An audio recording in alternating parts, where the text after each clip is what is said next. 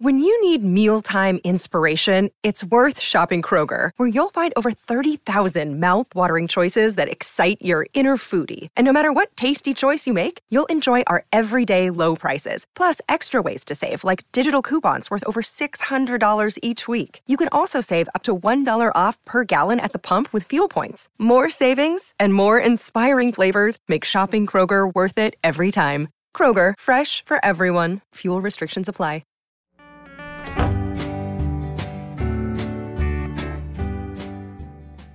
I'm Ginger Birkenbuell. And I'm Esther Ikoro, and we're the hosts of the Honest Field Guide podcast. Entrepreneurship is no joke. The journey is full of anticipation, failure, hope, and disappointment. You'll make money and be totally broke at the same time. The Honest Field Guide podcast tells you the truth. We know being an entrepreneur is crazy hard, and you will sometimes cry at dinner. Listen in to be inspired, laugh, and learn how to really thrive on your business journey. Find me, bring me home. Wait and wonder why. Wait and wonder why. Simone Friend, co-founder of one of the country's premier artist representative agencies, Friend & Johnson, started her career in fashion merchandising in the early 80s, where she met the person that introduced her to the advertising world and what it means to be an artist agent. For over 30 years, she has been an artist agent with her friend and business partner, Beth Johnson, representing the world's leading and most celebrated commercial photographers, illustrators, animation, and live action creators. Simone mentors up-and-coming artists and has made this a priority as she has matured in the business. She feels that they need a head start in the creative industry so they are prepared to handle the legal aspects of a professional career. Friend & Johnson have offices in New York, San Francisco, and Chicago. Welcome, Simone Friend. Ooh, I sound Welcome. so glamorous. You are glamorous. You have a tremendous long history as an artist representative, and I met you ages ago, and we will not date ourselves. No, we will not. We will not date ourselves, but the reason why you are here is because I have always enjoyed working with you. You have such dignity and grace, very helpful, kind, and willing to negotiate on behalf of your artists. Always. And I feel like you stand alone. You and your partner, Beth, have been in this business for quite a while. And I'd love to first sort of understand from the very beginning, how did this happen? How did you start this company? What magical process took place? Because there weren't very many women, if any, having a business at all when you started. I had a background in fashion merchandising. I was a fit model for Jarrell of Texas, which is this middle America, line of ladies' dresses. And I used to moonlight at a boutique because I wasn't making a lot of money. And I used to have this beautiful blonde that came in, Lisa Cobb, my first business partner. And I would always dress her. And she thought I could sell anything. And she approached me after working with me for like 6 months of, wardrobing her, and asked me if I'd ever be up for being an artist agent. I had no idea what that meant. Never in my wildest dreams would I have thought in the early 80s that I would be an artist agent. So she had me go to a lab called Total Color, since I had absolutely zero background in any kind of photography or illustration. I learned the business for about 6 months. And then we just started our business. We just went forward without any thought process of failure. It wasn't something that you would go to school and say, I want to be an artist agent when I grow up. It was a kind of a niche career, I think. But it was perfect because once I started doing this, I realized I had actually found my calling. We don't always know what we're supposed to be when we grow up. And I had absolutely no idea. I didn't go to college. My mother was divorced, so I was just trying to figure out what I was going to do. It was all perfect timing. It was the beginning of the 80s where artists were needing help. And Lisa started it, and she took me on board. What kinds of artists were you repping back then? That's when we just had taken on Jeff Kern, who has been around for a long time. And we had a couple of photographers, and we had a few illustrators. But back then, you actually had to take the artwork and hand deliver it to the agency. You did your estimates on a typewriter. We had like a little like a restaurant pokey thing that we would put our confirmed jobs on.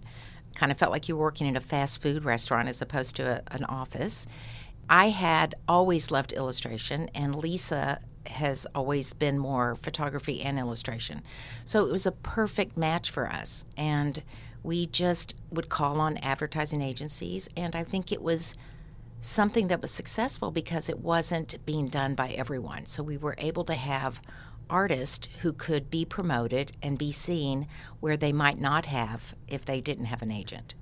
Artist representative. I mean, when she brought this to you, did you say to her, what is that? Because I feel like when I was working in corporate, I think I kind of knew what an artist representative was at that time. I knew that there was a way to get to an artist. It wasn't like it is today. You actually typically had to go through an artist agent or rep to find talent. And it was an intimate, personalized experience. But did you know what it was? And did she know what it was? Was she already doing it? You know, Lisa is a brilliant woman. She went to Brown University. She had a business degree. She started this business on her own, and she felt that this was an area that was missing, that there was a need for it. And she started doing this on her own, and she got really busy. And that's when the two of us connected, and she said, I think that this would be perfect for you. And it really all just kind of fell into place. It was just timing. The market wasn't inundated.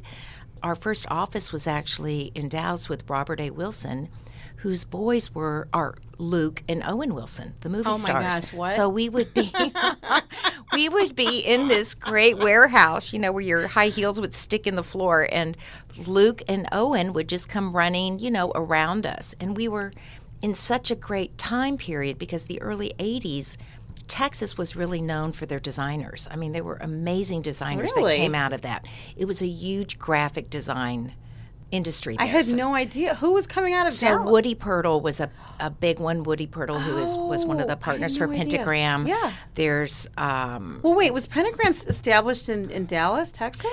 No. I think it was established in New York with from Michael New York. Beirut Okay, and got those you. gentlemen. But okay. Woody definitely Okay. started on that. There was Rex Petit, Don Sibley.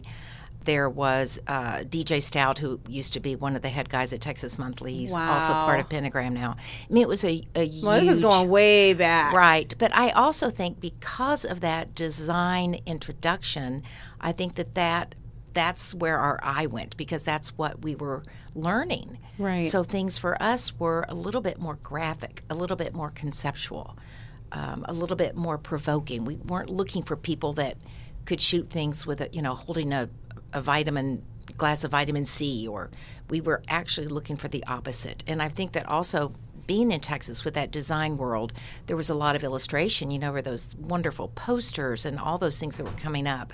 And so for us, it was just a perfect balance to have photography and illustration at that time. And I feel like because of being associated with some of those graphic designers, we were also open to meeting some of the artists that they were working with. Right. And because of that, it became kind of word of mouth, and that was where we might have gotten some other artists from them. It really kind of took off. Can you talk about what an artist representative is and what an artist representative does? I don't know that people quite understand what that role is. We're kind of like a mother.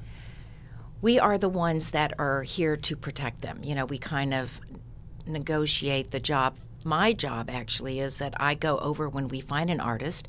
I go over, Beth and I do this together. We put a portfolio together of what we feel is going to be appropriate. And then I go out and I try to target that audience for that particular artist. So if I have someone that's shooting fashion, I'm certainly not going to go see someone who just works on diapers and, food products. So we really try to target those audiences. And then I show the work. It's almost like being a matchmaker. You try to find the right artist for the right job. I mean, that's really what we're doing if we're doing our job correctly. And then we have to try to help them market themselves, promotion, all of these things are kind of important. And then when you do get the job, our job is to negotiate, of course, to try to get as much money as we can, to protect them with usage, to try not to give their rights away, and to make sure that things get collected. We do all of their billing. And then we try to help them move forward, because a lot of times an artist will become stagnant. They won't want to test, or they won't want to move further than they're already going, because they feel like, if I'm not doing the work I should be doing, then why do I need to draw for it, or why do I need to be shooting for it? But you have to, and that as an agent, that's what our jobs are, is to not only manage their careers now, but to help them continue to move forward. Because if you stay stagnant, the work stays stagnant. And you can only be in that world for so long. And as we all know, this is a very cyclical business. Yeah. You have to keep moving forward. And so I do think a lot of artists struggle and may end up leaving the business because I think they become frustrated. What is the work? The work is their work, the artist's work. And then what types of clients or customers or industries are you working in? And this could just be Friend & Johnson, or it could be just in general for an artist representative. Because when you talk about representing an artist for what end? Well, I think that when we take on an artist, we really kind of sit down and talk to them about, what are your goals? What is your dream client? What do you see yourself doing in 5 years from now? What is it about you that you want us to grow? Because our job is, again, it's to try to get them what they want. And so when we're shepherding an artist with their portfolios, for us, it's really not about what they've done. It's about what they want to do. So we try to put books together that kind of show the work so that they can go after that job. I mean, I'm sure that's the case of most things. You want to be able to show what you can do, almost pre-concept, so that you can get those jobs. Like when I go to Target, I really try to show the illustrators, because they do so much great packaging, or Pentagram, or wherever you're going. I try to target places that would really be a little more illustration heavy. Do artists come to you fully formed, or are there points at which you might help drive an artist's evolution? Most of the times, they don't come fully formed. Every once in a while, we'll get lucky. But in the beginning, we were all kind of learning together, and a lot of artists are really clueless as to how important this step is, that it's not just about showing a book. It's just so much more than that. I am a reflection of them as well as they are a reflection of me. And so they have to know that I'm always going to have their back, and I'm going to try to put my best foot forward for them. So there is that process where we have to kind of form them together and form them into what they want to be doing. What is the criteria for artists to work for you? Do you have a set criteria? Are there standards in place? How do you find these people? That's a good question. I think for us, because we put so much effort into this, sometimes it takes a year before an artist will get off the ground. So I think at this point in our career, we'd rather have somebody a little more seasoned. Sometimes it doesn't always work that way. One of the artists that I rep, Ann Field, she's actually the curator of the art department at Art Center. So she curates all of the illustrators that are coming in. And I called her a few years ago and said, we're looking for an up-and-coming artist. And she turned us on to Patrick Ruby, who had literally just graduated. I flew down to Pasadena, and he was unbelievable. He's amazing. I mean, his style now, this was 5 years ago, his style now is what everybody is doing. And that's important when you're looking for an artist. You want to be ahead of the curve. You don't want to find someone that's trying to chase it. And so to find that sometimes can be really difficult. So you almost have to separate yourself from what you're seeing and try to have a little bit of foresight of what is intriguing to you, what is setting them apart from the people that you currently represent or that you're currently seeing. And are they willing to put some money into promotion? Are they willing to advertise? A lot of times that's really hard for these up-and-coming artists because, they don't have any money. What impact does technology have on your business, if any? Because when I think about my exposure to art outside of being here at Burke Creative, a huge chunk of my exposure to art has been through the internet. Instagram specifically has allowed me to see other people's processes, art, finished products, and start thinking about supply chains of companies like Target. Does that impact your agency at all, or is it kind of that word of mouth? You ask someone, they turn you on to an up-and-coming artist? It used to be that way, but now things have changed so much, and I think it's just part of evolving. But the internet has been good and bad. It's, of course, representatives and photographers and illustrators have quadrupled, in number. With that being said, I'm also able to find more artists because they're accessible, whereas before I wouldn't.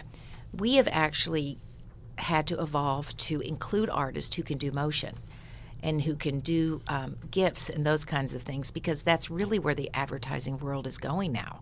I mean, unfortunately, print is not the hero anymore, unfortunately, for me, because I love print. But it's okay because we just have to keep moving and working with what is kind of being thrown our way. And the problem with the whole social and Instagram is that I think that a client almost devalues that usage. So when we are pricing this social ask now, people come to us and say, oh, well, it's only social. Well, no, it's going to be living in perpetuity, and it's all over the world. And so that is a huge, it's a huge ask. And we're, as a rep, and I'm hoping that everyone else, artists out there, are also protecting themselves, because the more we give things away, it makes it harder for us to go back and ask for money.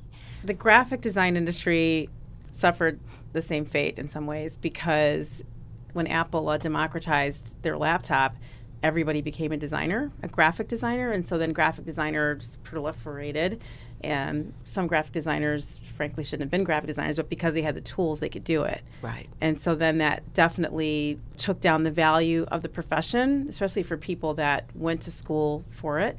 On the other hand, it did bring up people that never would have dreamed they could be a graphic designer, and they are extraordinary creatives. And so I think that the internet has made it so you can discover people in the most unlikely places, and people have been able to discover themselves and create and become something that they never dreamed they could because of the accessibility of these things. On the other hand, I think because of the lack of network or knowledge or relationship building that you're describing from the 80s, there are artists that not only are giving their work away for free, but they're being appropriated. They're Right. actually, their work is being taken and used without their permission, or maybe with their permission, but without the artist understanding, as you said earlier, the implications and the multiple uses of that work. How do you feel your role as an artist representative can help an artist that may not be represented by you? Because you can't represent everybody. I mean, you're too big now. You're handling very, very high-level artists that are already realized, as you said earlier. But, how can people learn from you so that we don't go down this path of things being stolen from us? This is one of the things that is really important to me, and I think also for my partner, Beth, is mentoring. This is something that is so important because it's setting a standard. But one of the things that we have found, and again, it's just through trial and error, is an example is now with all the way things are being used for digital banners or Instagram, whatever, on the website, artwork becomes vector, okay? And vector is layered files. So I have, and my partner, we have actually had to write in our contracts, you cannot separate this illustration. You cannot take these files and rearrange them. You can't recolor them. We had no idea that they wanted to do this. I mean, honestly, because it's just a different medium. It's a different format. And so we know now, as representatives, to ask up front, are you going to be reworking images to fit the crops because of all the different destinations that they'll be in? So these are all things that I don't think a young artist would realize unless maybe they do this quite a bit and they'd understand how it works, but they don't understand you don't have to do that. You don't have to give them the right to let them separate your illustrations. I just did something for an agency here with an illustrator that I represent in London, who actually his background is in textile design. So he's amazing with patterns, and he was one of the first people we represented that actually just worked on the computer. Now most everyone just works on the computer and they don't work by hand, but this was a huge company, and we had to put in our contract, every single ask, like, no, you cannot change the pattern in the background. No, you cannot change the color of the man in the image. It really is being protective of your work, because it is still your work. The other thing, too, that we have also learned is that with these animation pieces that we're doing now and the GIFs, motion is really unlimited use. It's really where you seem to lose your copyright. So this was something new to Beth and I, because we weren't as schooled in this motion world, and we're learning now that, you know what, we still put it in our contracts. We still try to put in at least a time limit. Is it 5 years, 10 years, something? Because you don't have to give your work away for unlimited use in time. And I think it's just really asking the question instead of assuming that the client gets these rights. We've tried to say, really, do they really want to use this for the rest of their lives, for the whole, is it going to be fresh for them in 20 years? Yeah, it depends on what it is. Exactly. The answer is yes. Right, but Yeah. I think it's just a natural ask now from attorneys who are doing everyone's contracts that just say, well, just ask for all rights, ask for work for hire. These are all things that you don't have to sign away. Wait and wonder why. Wait and wonder why.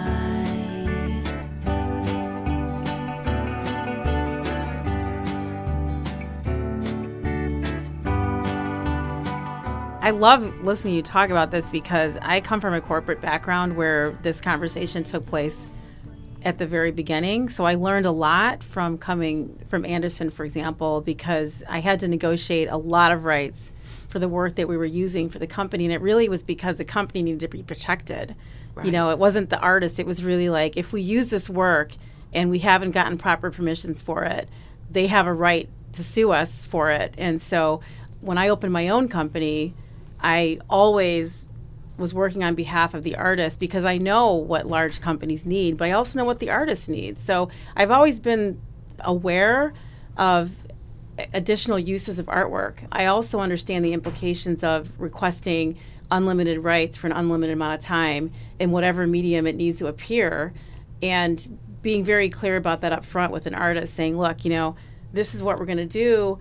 This is what it's about. This is who the client is. And, oh, by the way, this is not Coca-Cola, for example. This is actually a nonprofit client that, has a certain amount of a budget, or they don't have a budget at all. And there's never going to be a use of merchandise. They're never going to use this to sell on a T-shirt, because then that changes the conversation. So I really think that a lot of artists, especially if they're not represented, don't understand that. And it's unfortunate, because there's so much money to be made for this artist, and how are they going to live if they can't have someone protecting them? But on the other hand, I want to understand, if I'm an artist coming out today and I have Instagram, which is a powerful, powerful advertising tool for my business and my art, why would I want to have you represent me if I can go out and make my own money? And even if I do make a mistake and fail, what is the benefit of me saying, I want Simone Friend from Friend & Johnson to represent my brand?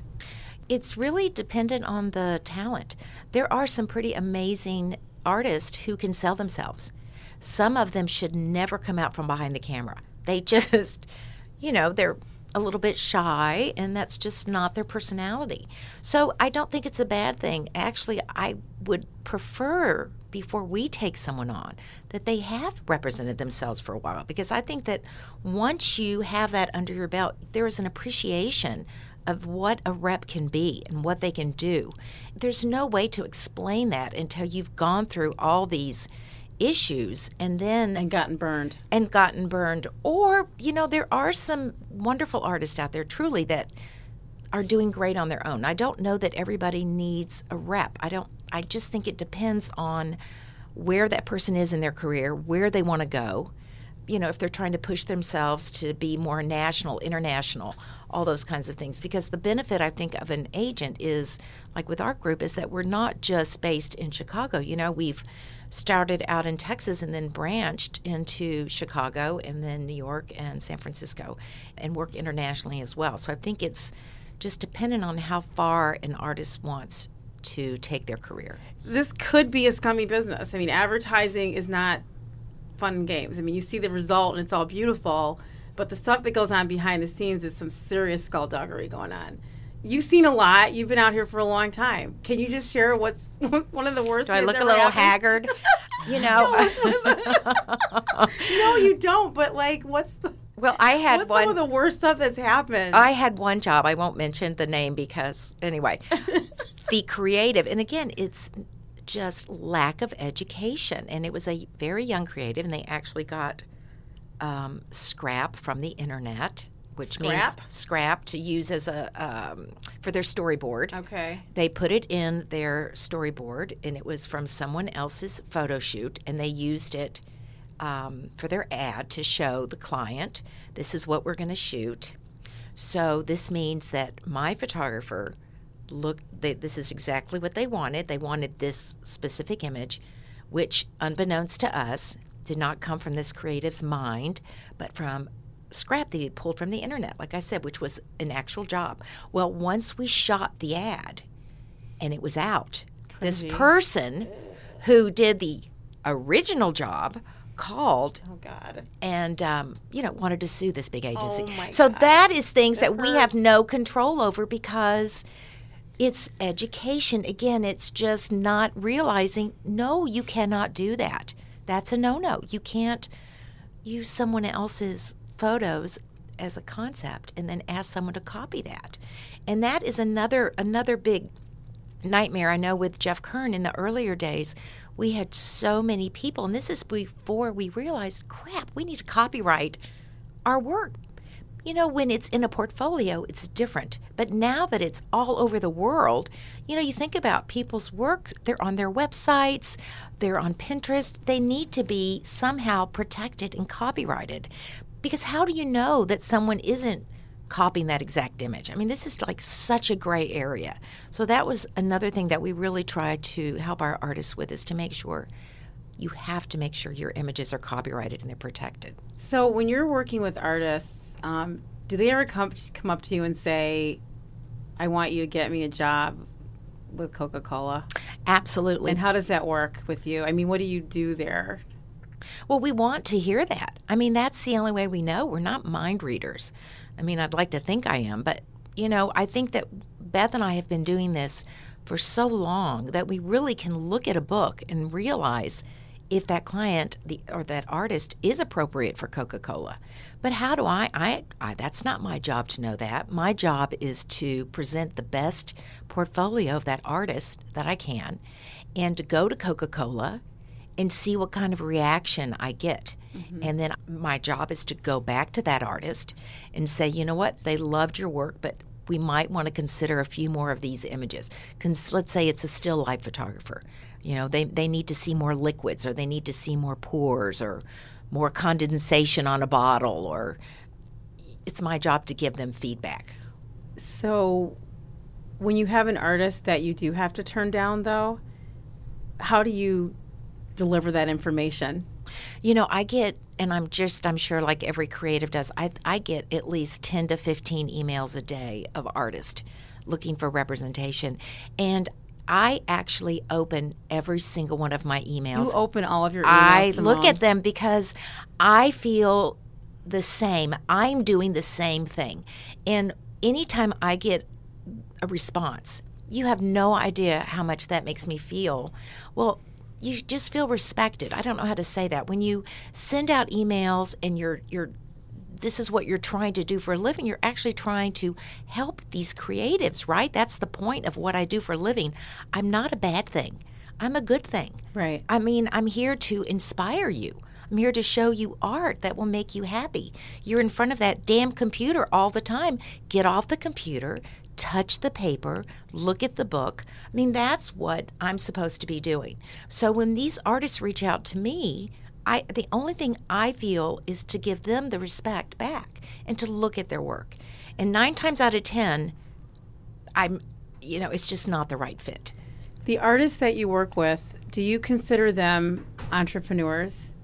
And when you think about it in that context, do you mentor them and help them? And I want to understand how that worked out with Jeff Kern, who's one of my favorite artists of all time. Jeff Kern is a very special soul. He's an old soul. He is one of these people and will always be timeless. I mean, you look at the work he did in the 90s, and it looks like what people are doing now. I mean, so I think it's a testament to how talented he is. I think he is leaning more towards gallery, and I think that a lot of these artists find that there is a release in being in that fine art world as well, because you get a little beaten up with your brain when you're in advertising. You don't always get to do what's in your heart and your soul. Mm-hmm. I don't know if that answered your question, but... Yeah, I feel that artists are entrepreneurs and they don't recognize that they are, which is probably why some of them do have trouble with what you're describing. They would rather just make art and not have to deal with the business side. Right. Consider in today's environment, it's really difficult for an artist to be successful without understanding that they're actually in a business and that they are an entrepreneur, unless they're working for a company as an internal designer or an internal artist. I don't even understand how an artist could not have some kind of a business sense. And if they don't have a business sense, for God's sakes, they need to have a representation. You're exactly right. They do need to think of themselves as a business. So how do you do that? You have to market yourself. You have to spend money on promotion. You have to continue to evolve. You have to continue testing. You have to continue pushing yourself. It's just like what you were doing. Whatever we're doing, we're always trying to strive to be better at what we do. Mm-hmm. And that's exactly what an artist has to do. Mm-hmm. Sometimes an artist will have the mentality that they have a rep now, they can step back and not do anything. No, that is the wrong answer. And when that happens, that relationship is going to fail between the artist and between the rep. And it is hard because the artists, not all of them do have a business sensibility. They really don't. They're very personal and close to their work. So it's hard for them sometimes to be critiqued and to push themselves forward, and it's a very personal place. And so as a rep, you have to be very sensitive to that. I can be a little bit mean. My partner, Beth, is much nicer than me. Have you ever had an artist that you've brought on that you've had to let go to say, you know what, this is actually not working out, whether it's because of a business piece or a creative piece, or they failed something, or they messed up a job with a client or whatever? Have you ever had that happen? I have, and it's gone both ways. Really? I mean, it's really like a marriage. It's a business relationship, and it's a business on trust. And I think we have a really great reputation. So I don't think, if you're represented by us, I mean, we're not going to take your money and hide under the table with it. But sometimes it's just a personality thing. And Beth and I we always try, anybody that's worked with us, we've always really let them be who they are, because that's how we learned the business. We learned as we went. And so we always encourage anybody that works with us to just, whatever your strength is, let it shine. We're not going to try to micromanage you. And some artists really want to be micromanaged. Really? What does that mean? They want to be Well, micromanaged? I think they just want to make sure that every T is crossed and every I is dotted, and that everything is just very tight. And it's hard when you represent a large group of people, because I can't give 100% attention to you all the time. I have to be able to, move things around a little bit. And so sometimes I can't talk to someone every day. It's just a personality thing. It's not a bad thing. I mean, we've found that it always works out for the best. I tend to take things very personal when someone wants to leave us, because I feel like I've given my heart and my soul, but sometimes it's time. A lot of artists, after 5 or 6 years, it's kind of that bell goes off that says, I've been with you for a while. I think it's time for me to try something else. And sometimes they will come back, Sometimes they don't, but I always feel like whatever happens, it's a good experience. And everybody that we have parted ways with, I am still very close to. How many artists do you represent? So we probably have about 20, and then we have the animation group, and we have the Sky Pie, who does stop motion and live action. So how do you get along with Beth? I mean, it sounds like you have this, you've had a long-standing relationship, and a lot of people that start up a company, they have success and some people don't, and they split up with their partners. You have a strong partnership. What are some of the secrets that you've developed over time to keep this working? And she's not even in Chicago. No, but this is how she calls me in the morning. Good morning, good morning, good morning. How can you not love someone that does that? My mom used to wake up in the morning and sing that kind of song to me, and I sing it to my children, and I actually jokingly sang it to Esther when she was half asleep on the cab ride back from British Columbia, and she's like, don't ever sing that song to me again.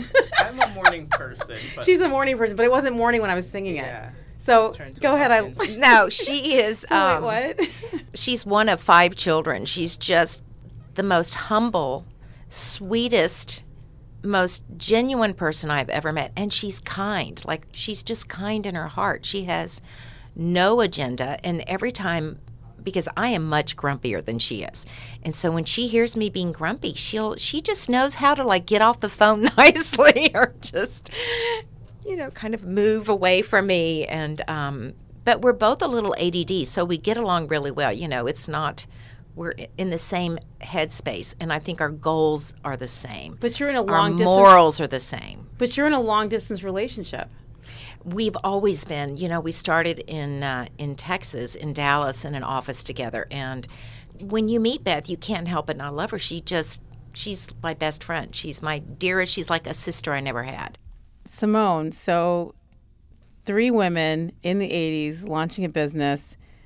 What was it like being 3 women doing this work? I don't think anyone thought of that we were entrepreneurs. I think we just thought we were 3 women with a mission who were not going to fail. And that's what we did. We just did what we needed to do. We all played well together. We had a great thing going. We were in it at the right time. It was when agencies were really doing some amazing work, and we got to participate in a lot of that. So I think the fact that we were 3 women, I think that actually helped us because creatives enjoyed seeing us, especially, we were easy. We weren't your typical business person. We were fun and enjoyed what we did. That was long ago. That was long ago. That was long ago. That was long ago. When did you first hire your first woman to represent? I'm going to assume it was probably Ann Field. Yeah, Ann Field is I amazing. think that's who it was because, she's such an icon. And I think that Beth and I had been following her work for a long time. And her husband was Clive Piercy, who was also an incredible designer in Los Angeles. And we were so fortunate to have Ann. I mean, it just was a blessing to get her. I feel like when you first brought Ann on board, I remember seeing her work and loving it. And I thought, wow, look at her work. It just had a joie de vivre to it. It was flowing. And how have your artists evolved in terms of their, not only their skill, but in terms of their work over time? Because her work has changed. And were you part of that evolution at all? I mean, did you help them evolve, or did you just kind of rolled with them? Like I had said earlier, I think it's a partnership. So with Ann, she is so prolific. She does these beautiful watercolors, and then she does these really interesting collages. So I think for Ann, it was just kind of finding what her passion was and putting a portfolio together that really reflected her voice. And that was the way we tried to show all the artists so that they could really showcase what they wanted to be doing. It didn't have to just be one medium that you were working in, and I think because Ann was and still is so talented at so many different things. She was a very easy sell. Do you have other businesses besides this one? You know, when we started in the 80s, when we were in Dallas, and it was the three of us, we did have another company that represented hairstylist, food stylist, makeup artist, producers, and then they were a separate company, and the person that we had hired to run that company actually stole that company from us in the 80s and opened the door down the street. So that was kind of a mess. And then How does somebody steal a company from you? I don't understand. well, they kind of took all of the people that we represented and basically separated from us and opened a store down the street there, which we did take them to court. Did you win? We did win. But after that, I think we realized that it just wasn't worth it. You know, I think you can only control who you are. You hope that people are honest and forthright, but it's not always the case. What's after Simone Friend? I mean, what is the next step for this company? I think that Beth and I ask each other that every day. I think Do you really? we're- Have you always done that or just recently? Because it's been 20 years, right? Well, it's been like 30. Has it been 30 years? Yes. Goodness gracious. Yeah. Okay. Again, I was 10. But I think with Beth and I, I think for us, I've always wanted to use our artists and develop our own packaging products, having our own brand of products that you could purchase. Having an online gallery. I know a lot of people are doing that, but that's always been something I've wanted to do, a pop-up gallery with just our artist. I think that it is a different world now. Photography, unfortunately, is not as respected, I think, in advertising. I think there's so many people that can do it. So you have to kind of find out, where are people hiring work? Where are they applying the artist? And for us, it seems that the majority of the work we've been doing has been actually through illustration and animation and motion.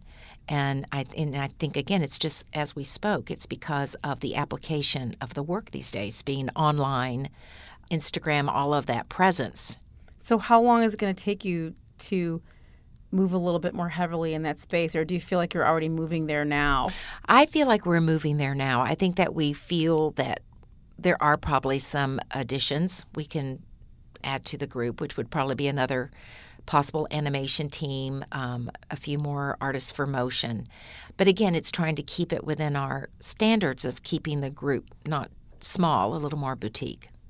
Would you ever consider representing the people that produce the animation versus the artists that make the art for it?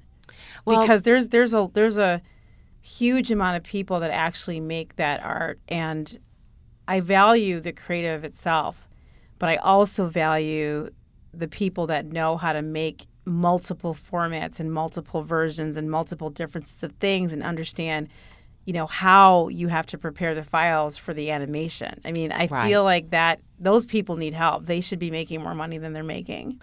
I think the animation group we have now down the street, they do all of their own animation. They do everything from the beginning to the end.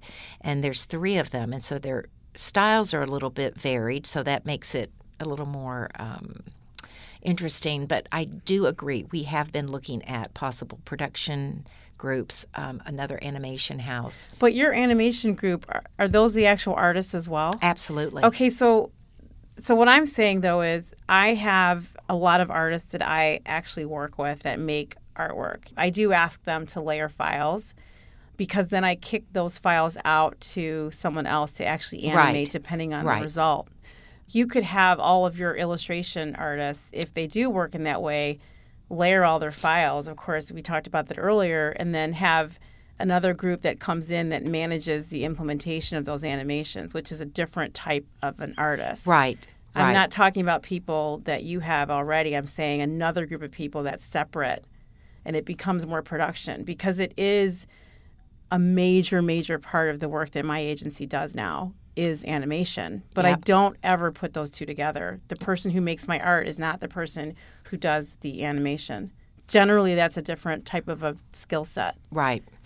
I think that is a great idea. I think we're trying to find all avenues of ways to be successful and ways that these artists can be successful. And animation is definitely the key right now. It really is. Right. There's so many great groups out there. Mm-hmm. So it's just trying to find the right group. This animation team that we rep right now, all of our illustrators can be animated because of them. So we kind of sell that under one umbrella instead of just the illustration style that this one animation group has. We try to let them know because all of the artists can. Right. You know, really. It's just, like you just said, it's just having someone implement the files. So do you feel like with your company, you've got another 30 years in on this? Or, you know, I think to myself with my own company, I have some children. Would they love to have this company? I don't know. I mean, what types of plans do you have? Because, you know, you're a lifer with your work. I am a lifer. You've made a decision. I mean, and I don't really know what you are. I've loved following you all this time over the years with all these beautiful artists. I've always looked at your company as opposed to other representatives and said these to me are the best artists out Thank there, you. represented by, you know, a wonderful entrepreneur, business owner, Simone. But nothing lasts forever, right? And this business is getting a lot harder and it's becoming more commoditized, which you spend a lot of time talking about. What would they do? Where would they go? I mean, these people rely on you and they depend on you. And have you considered that as a small business owner, what to do next? You know, I am in such a great place because I have a partner. And so I've never, ever been alone. And we're both in the same boat as far as age. But we really love what we do. I mean, you know, I feel that where we started, it was so much more of a personal connection when you would see people. And for me, and maybe it is because I am older, I strive to continue that personal connection.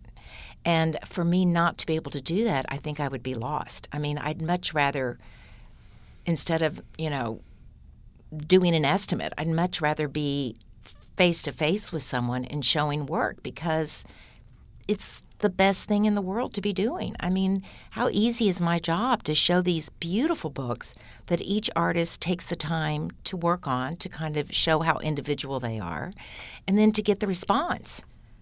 I mean, what else would I do? Right.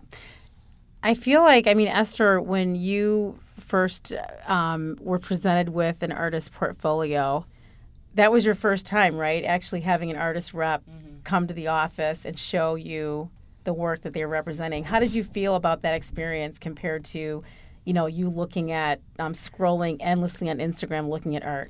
I think the actual presentation was a huge difference because the art was in context, which is not something that I had experienced before. The art being in a book, the art being showed on products, the art being shown on things you could touch, you could feel, all of that stuff made it a little different of an experience for me. And also seeing the different artists' work represented with the different brands or projects that they had worked on really kind of opened my mind to different ways that art could be used. So I definitely see the value in something like a portfolio or that type of presentation, which you don't really get in many different forums. And then even the conversation you had with the owner of the company, you know, where she actually sat down and showed you the art and turned the pages and talked to you about each individual artist. What was that like? That was huge because she was able to give me a backstory. She was able to tell me about timelines and how quickly people work or the types of projects that they've worked on in the past, what they prefer to work on. And she was also able to give me an inkling of other things that they've done that might not have been represented in what was right in front of me. So I think context is the word that's popping out to me as far as what value I thought that her as the agent or the representative of the artist brought to the situation. She was able to provide me a lot of context and even kind of put some ideas in my head about how other ways these artists could possibly be used. The concept of an artist representative is tough today. There's a generation of people that have no concept whatsoever that you exist. There was a time when you didn't have to teach someone how to be a business person because it wasn't necessary. It is so essential.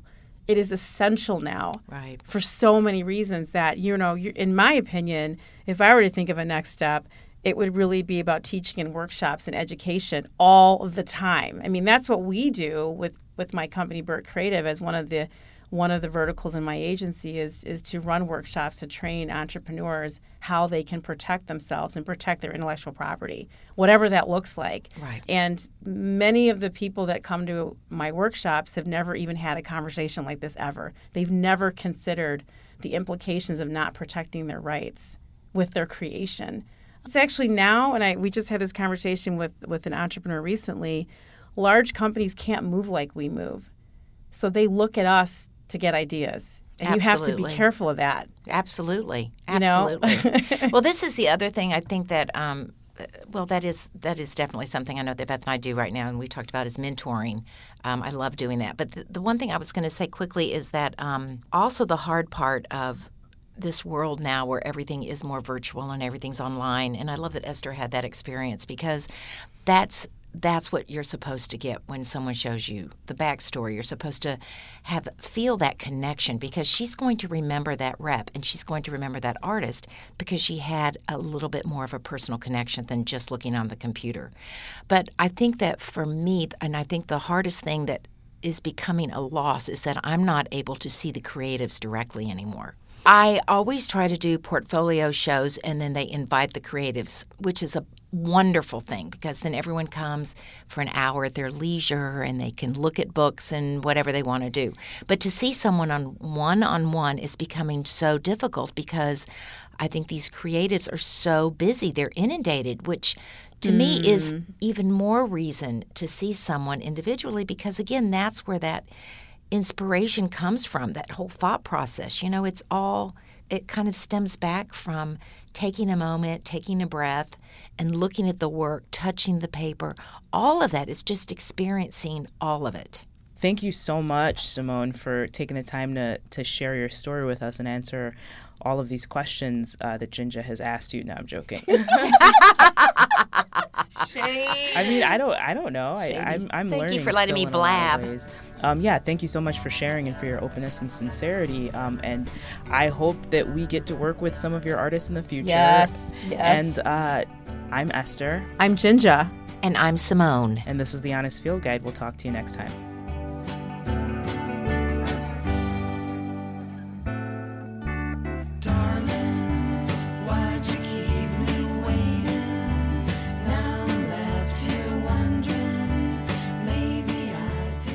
The Honest Field Guide podcast is produced by Burke Creative, written and created by Ginger Birkenbuell and Esther Coro. The podcast is recorded in the innovation and technology capital of the Midwest, Chicago, at Stomping Ground Studios in Ukrainian Village. Original music is written by and provided courtesy of Utah Carol. Follow Honest Field Guide on Instagram and Twitter. The opinions expressed on the Honest Field Guide are opinions only and only represent the views of Ginger Birkenbuell and Esther Coro.